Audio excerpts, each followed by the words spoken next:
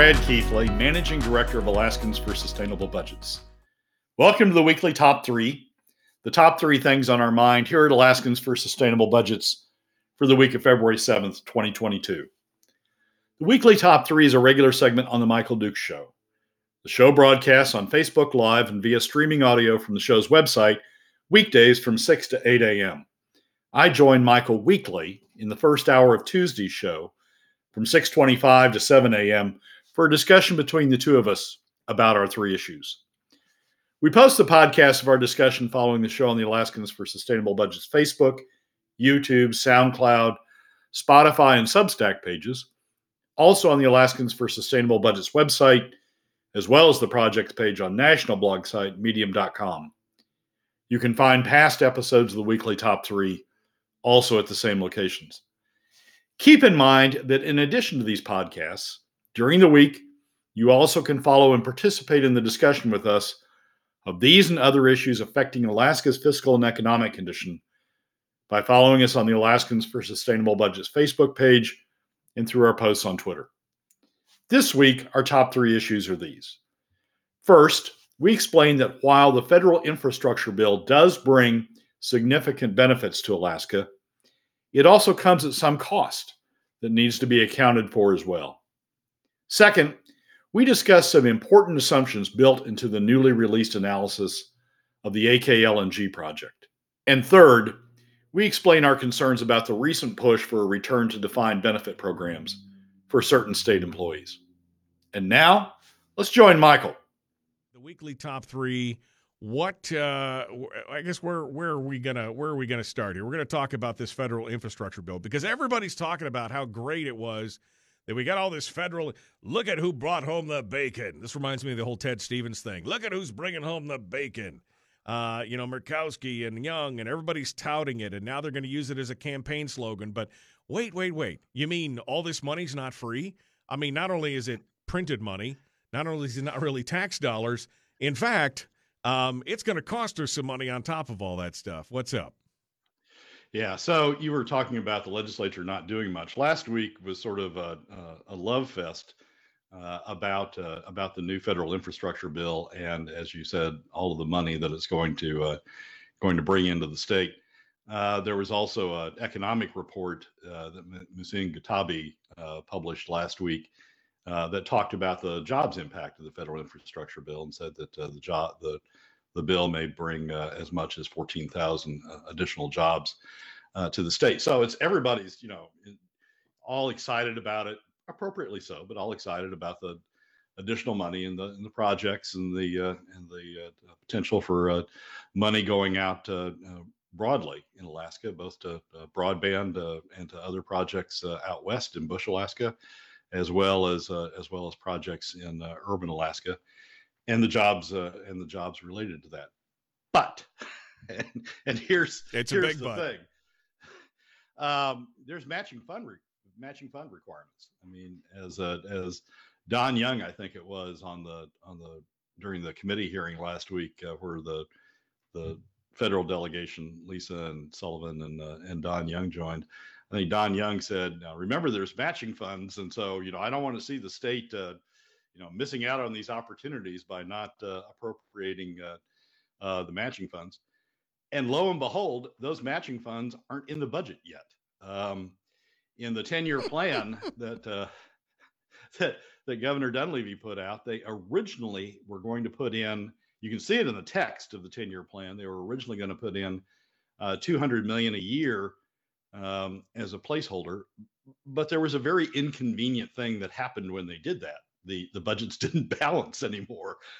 Even with the PFD cuts that he had in there, going down to POMV 50/50, as well as the suppressed inflation factor that they had in there, when you put in the $200 million for the matching funds, the budgets didn't balance. So it's in the text that they were going to create this placeholder for the $200 million, but it's not in the numbers. It doesn't follow through in the numbers, and it's not in the current the FY23 budget either. So we've got, I mean, all of this stuff is good. It's great to have this additional money. and it's going to produce nice projects and jobs. But the state's going to have to come up with its matching amount. It hasn't yet, and the question is going to be: is that matching amount going to come out of other programs, or in the absence of substitute revenues, is it going to come out of the PFD? Because that's the place it's got to come out of if we don't have substitute revenues, and we don't take it out of other programs. So there's a big issue sitting out there on the state side, and to sort of put this in context, this is the sort of thing that happened with the Medicaid program over the year, or the Medicare, whichever it is, the state programs that have built up around Medicaid over the years. I mean, each time that there was a new program, Ted Stevens came back, or a new add-on that the federal government would match if the state added this program to its Medicaid programs. Each time Ted Stevens came back and said, "Hey, there's this brand new program that we just passed in Congress. We'll give you federal matching funds. All you have to do is come up with 50% state share, and then we get all this additional money coming into the state." And step by step over the decades, that's how we got a Medicaid program that is has the most options. Alaska has the most options, Medicaid options, adopted the most Medicaid options of any state. Right. They're all, it brings federal funds in, but we build up all these state programs. Well, and the worst part of that kind of stuff, Brad, is when they say, "Oh, look, we've got this brand new federal program, and it's great and groovy, and all you got to do is you got to pony up not 50%, sometimes it's only 10% or 20%. And wouldn't it be great?" And somebody says, "Well, yeah, but what about the funding?" And don't worry about that. And then 3 or 4 or 5 years down the road, the federal funding starts ratcheting down and down and down.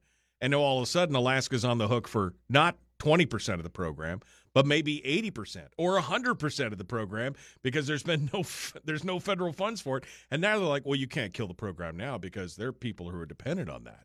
You can't do it." I mean, that's exactly where we're at. Exactly right. These transportation programs, I mean, they're talking about mostly 10% state match to the transportation piece, at least, and so it's and so the pitch is it's not that much. Well, at least the Dunleavy administration at one point thought it was $200 million a year, which is quite a bit.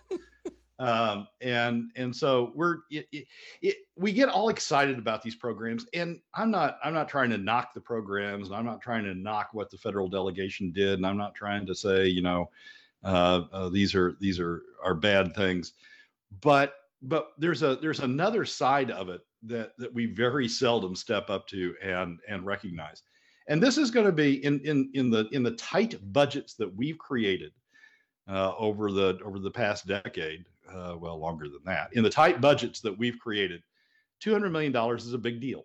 And coming up with that $200 million, I mean, how are we going to do that? Is going to be a big deal and a big issue. And so we need to recognize that these are not costless programs to Alaska. There is a cost.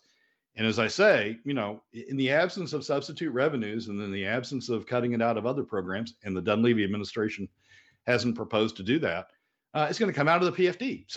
So basically, we have middle and lower income Alaska families that are going to end up having to pay for all of this goodness that's going to descend on us. So all this free money, wait, it's not free, and in fact, it's not only not free. It's hitting the lowest and middle income folks hardest in the state of Alaska, because that's the answer. I mean, that's really, and yet they get to pound their chests and brag about how all the money they brought. Look at us. Look at what we did. Look at all the good stuff. I mean, there's groups out there that are touting Murkowski for look at all she did for, some independent expenditures that are like, look at all she did for bringing this infrastructure to Alaska. Meanwhile, people are getting hit in the economy. And it blows my mind that this is the thing that we continue to fall for in this cycle of pain.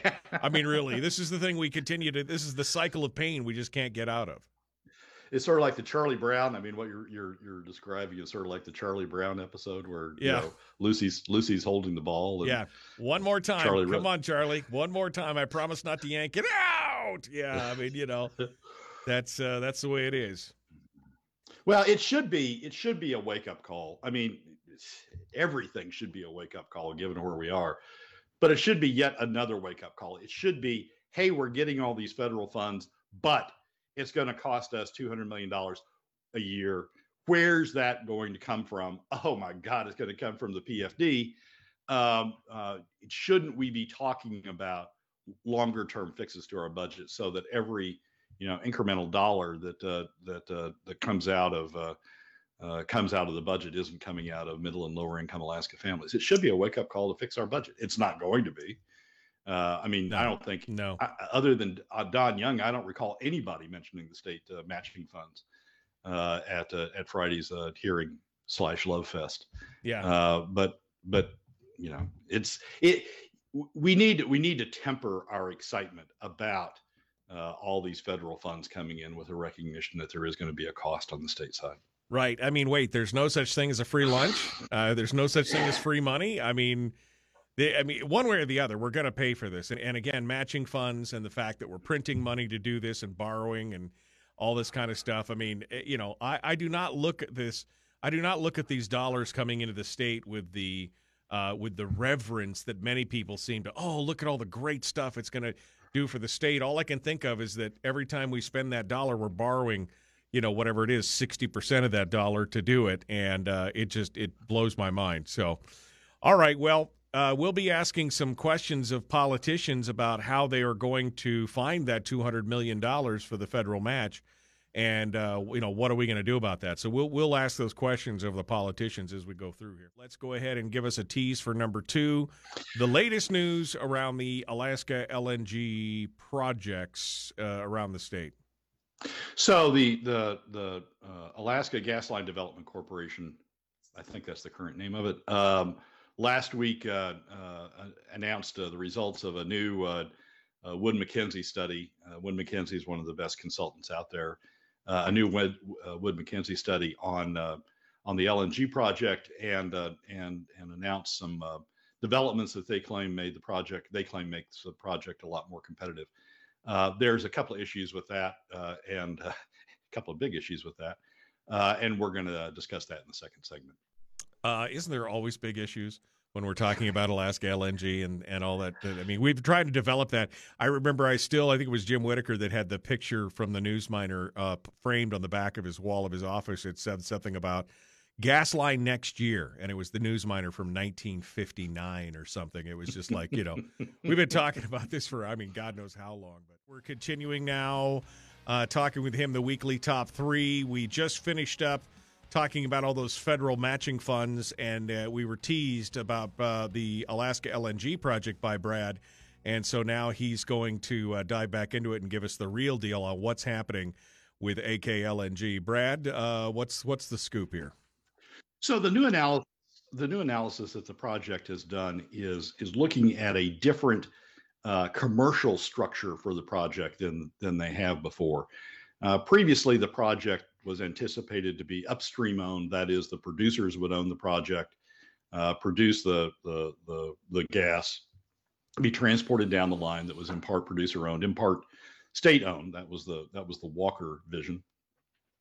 Taken down to Kenai, where an LNG liquefaction plant would liquefy the gas and ship it out to the Far East.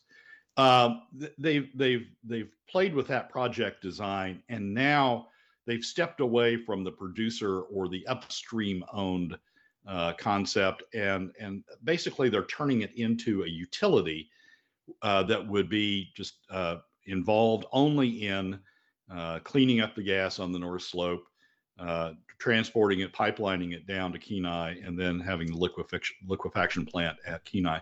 Physically the same facilities, but commercially those facilities would be owned by a separate company, a project company, that would make its money through a tolling arrangement or a transportation arrangement or a fee arrangement with either the producers on the one end, if they wanted to own the product all the way, if they wanted to own the product to sell to the consumers, or potentially consumers who would buy the LNG consumers who would buy the product up on the slope, and then arrange a contract with the owner of the facilities to transport it and liquefy it at Kenai, and put it on ships down there. That new commercial structure, they think, lowers the cost because they can do what they call project finance, that cost that would be based upon the toll arrangements, as opposed to based upon some other arrangement, the producers putting money into it, and would lower the cost as a result of being project finance. They've also, as part of the Infrastructure Act, as part of the bill that just passed Congress changed the law so that the federal loan guarantees that previously applied only to a pipeline that went to the lower 48 now can apply to this LNG project as well. And that would help. The federal loan guarantees would help lower the cost. The net result of those various steps is to reduce the cost of the projected cost of the project below the projected cost of new projects in the U.S. Gulf Coast. A combination of lowering the cost in that fashion and the transportation advantage that Alaska has over U.S. Gulf Coast projects. We don't have to go through the Panama Canal, for example, which has a fairly substantial fee structure, and make the project more competitive in that fashion. But there's two things about the revised project, or about the new commercial arrangements that are important and significant, and to some degree troublesome. One is that as part of lowering the cost of the project to make it competitive, they assume that the gas price for the gas that would go into the project is lowered from $2, which is what they used to assume, down to $1.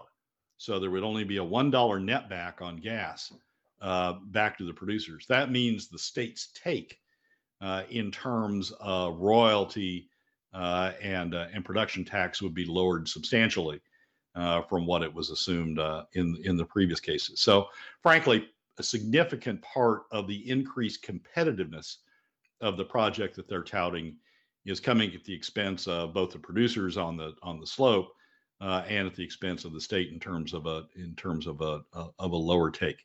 It's not clear that the producers are willing to sell the gas for $1. I mean, the producers have, obviously there's a lot of gas behind pipe that can be produced from existing facilities, both in Prudhoe and in Point Thompson, but not nearly all of the gas you would need for the life of the project is sitting behind pipe right now. So you're going to have to go out and develop additional gas supplies. Right. And the question is whether producers are going to be willing to do that for $1. So that's one significant factor. The second is they've assumed a lower cost in part as a result of dropping the property taxes that would be assessed by the localities and the state down to a much lower level, a level that they say is competitive with what's going on in Texas and Louisiana, where a lot of new projects are being built right now, but significantly lower than what I think we've assumed before in the Alaska project. So we're making it more competitive, but that's in part at the expense of the state in terms of revenues, and in part in terms of the local governments. Isn't it almost better to say we are theoretically making it more affordable? I mean, again, this assumption that we're going to cut the netback cost in half, and again, potentially drop it. I mean, there would have to be some agreements with these boroughs and the municipalities on the taxation, and state on the taxation issues that would have maybe a 20-year lifespan or something like that. Like first in, or for you get a tax exemption for X number of years for building it, but eventually that's going to go away. So it's got to pencil out early on, and you got to get a lot of people to say yes, Brad. And we've seen, like I said earlier, it was always interesting to see that full-page ad in the Daily News Miner from 1959 that says we'll have gas next year, and here we are, 60 years later, 70 years later, without the gas. I mean, there's a lot of ifs in there. Yeah, they're in a marketing mode. I mean, they're trying to sell this project. Now that the state has gotten it sort of packaged up in a way, they're trying to sell this project. And frankly, part of what's going on here is what have I got to do? Where can I bleed costs out in Right. order to make this thing look competitive? And that's what they're doing by assuming the lower net back to the producers, and by assuming a lower property tax as well. It may, I mean, if you make those assumptions and you change the commercial design in a way to lower the cost of the financing cost of the project, which is what going to a project finance project does. If you make those assumptions, it does pencil out to be lower than Gulf Coast projects, not by a huge amount, but by enough to make a difference. So they may be able to entice somebody in here and pick up the project at this point, but that's what's going on. They're trying to make it look competitive, and in doing so, making some assumptions. 17 trillion cubic feet of gas on the North Slope that we could do something with eventually. Again, if they're willing to part with it, and they're willing to part with it for the dollar amounts that you've speculated about, should be interesting. Well, we'll keep an eye on that. Maybe we won't have to wait another 70 years before we see that headline again. All right, well, let's talk about number 3 today, and this is one that I've got a little bit of a heartburn about, and this is this discussion about whether or not we should reestablish defined benefit programs, or a limited defined benefit programs. I mean, defined benefit programs is what got our pension system in such an uproar and had us upside down so badly. We're slowly whittled away at that, billions and billions of dollars, to where we're now, it seems to be more manageable. And, of course, every year somebody else brings up the fact that we should go back to defined benefit. The problem, it's what created the problem in the first place. Now there's a case for reestablishing it in a limited way, I guess mostly for first responders and public safety. Let's talk about this. So there's a bill in the legislature that seems to be getting some traction that would reestablish defined benefit plans for public safety officers. And the argument is that Alaska is not competitive, not competitive to retain public safety officers. We police and fire. We get them employed. They start working for us. They start getting trained. They start getting some experience, and then they're attracted to go elsewhere to other states or other localities, because we don't have a competitive package, compensation package, is the argument, to retain them here. And the key part, according to the argument, the key part that we don't have is a defined benefit program. That other localities are offering those, we aren't, and so people are getting their training here.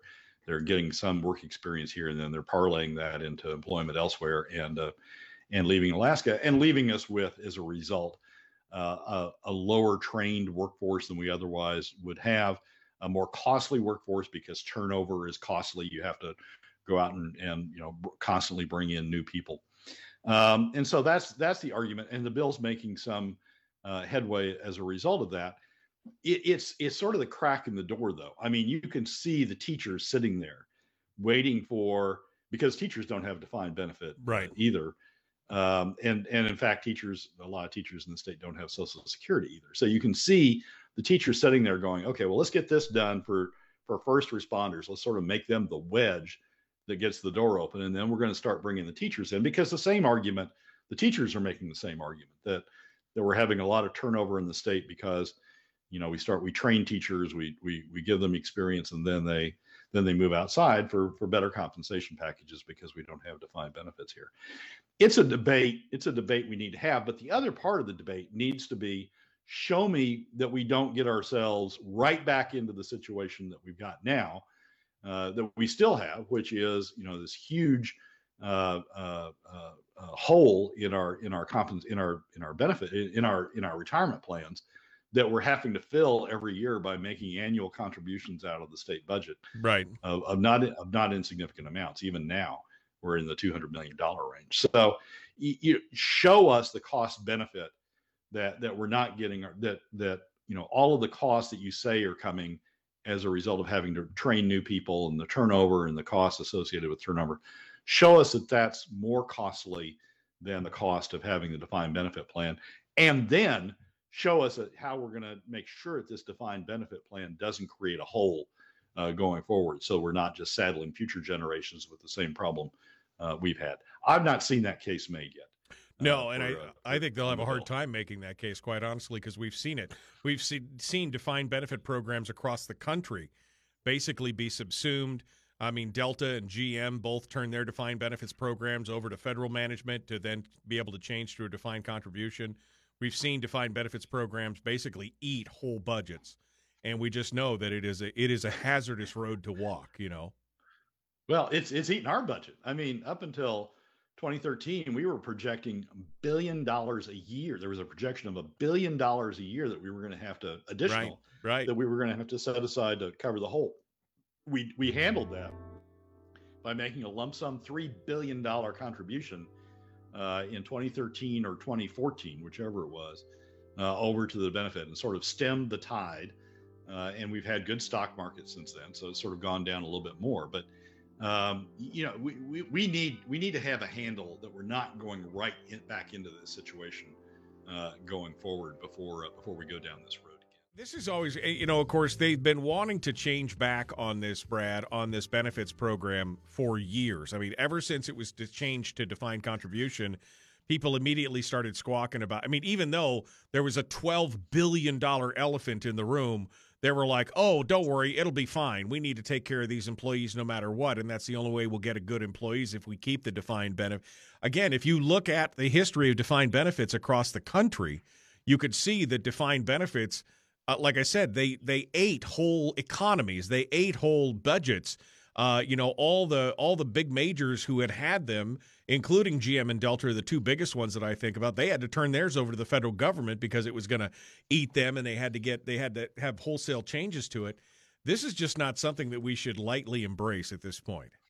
Exactly right, Michael. And the reason that we haven't had as much publicity about them in recent years as we did back in the 20 teens is because the stock market has done so well. So all of these pension funds, all of the state pension funds that have been set aside have done well. Ours has done well during the build up to the stock market. If the stock market goes back, if the investment community investment returns sort of levelize again or go back down again, we're going to be talking about these pension funds again, because basically it's a bet. The defined benefit programs are a bet. Can you get the returns necessary in your investment portfolio to stay even with, if not a little bit ahead of the obligation you've created through these defined benefits? Right. And so it's a bet that's good and works when the investment portfolio is up. It's a bet that doesn't work so well when the investment portfolio is down. And so the question is whether the state wants to take on this risk. And other states have, and not every defined benefit program has gone down the tubes. And other states have, and there's a competitiveness issue about it. But before we go down this road again, show us that you've got a plan to keep us between the ditches where we don't run off the road again and run into this huge hole again. And I don't, there's been a lot about, oh, we need this to be competitive. We've got too much turnover. We've got, we're losing police, we're losing fire, we're training, we're going through the expense of training them up here, and then they go elsewhere. We got a lot of churning about that issue. We don't have the same amount of activity and focus on the cost side, and Right. And we need that before we go down this road again. Well, and of course, with Alaska's defined benefits, particularly, it was the health care that was the driver on a lot of that stuff, and we have no idea where it's going. I mean, it could be going up, it could be stabilizing, but I mean, it's probably a good bet if you want to bet on history. It's a good bet that it's going to go up higher than anybody expects, just because as things advance, it gets more expensive. That's just how it works, and so to just open ourselves up to that and assume everything's going to be okay. Not a good bet, in my opinion. Yeah, it's an assumption of risk, right? I mean, who's going to take the risk of the future? Is it going to be the employer, the government, or is it going to be the individual who, under a defined contribution plan, can make contributions for themselves and and run their own investment portfolio? And a lot of other places do make it the government's risk. The government is the one that assumes the risk. They make it part of the compensation package. But we once bitten, we ought to be twice shy about. Well, not to mention the fact that we've already got it out there, right? We already have our current, snowball of money out there that we're trying to constantly keep up on. And now you want to, if we had no pension debt, it would be one thing. But to now say, well, we need to start this up, even though we're still paying off a couple $3 billion of pension debt that's still out there, or unfunded liability that's still out there. I mean, we have to be extra cautious at that point. Oh, we do. I mean, because we're knowledgeable. I mean, we're on notice. This thing can go bad, and it's not like we have a lot of give in our budget, right? To be wrong about this. So, yes, there are no doubt additional costs as a result of employee churning. There's no doubt there are additional costs, but there are huge potential additional costs coming from going to defined benefit to avoid what might be, in comparison, a relatively minor costs from the churning. Yeah. And we just need to make that calculation. And as I say, I've looked for it and I've not been sold that we're doing the calculation right yet. Well, until they can show you that on paper and show you how it should work and hold us harmless, then I guess we should be ignoring that for sure. All right. Well, Brad Keithley, Alaskans for Sustainable Budgets, my friend, thank you so much for coming on board. As always, it's great to hear from you. Michael, as always, thanks for having me. Well, that's a wrap for another week's edition of the weekly top 3 from Alaskans for Sustainable Budgets. Thank you again for joining us. Remember that you can find past episodes on our YouTube, SoundCloud, Spotify, and Substack pages, and keep track of us during the week on Facebook and Twitter. This has been Brad Keithley, Managing Director of Alaskans for Sustainable Budgets. We look forward to you joining us again next week on the weekly top 3.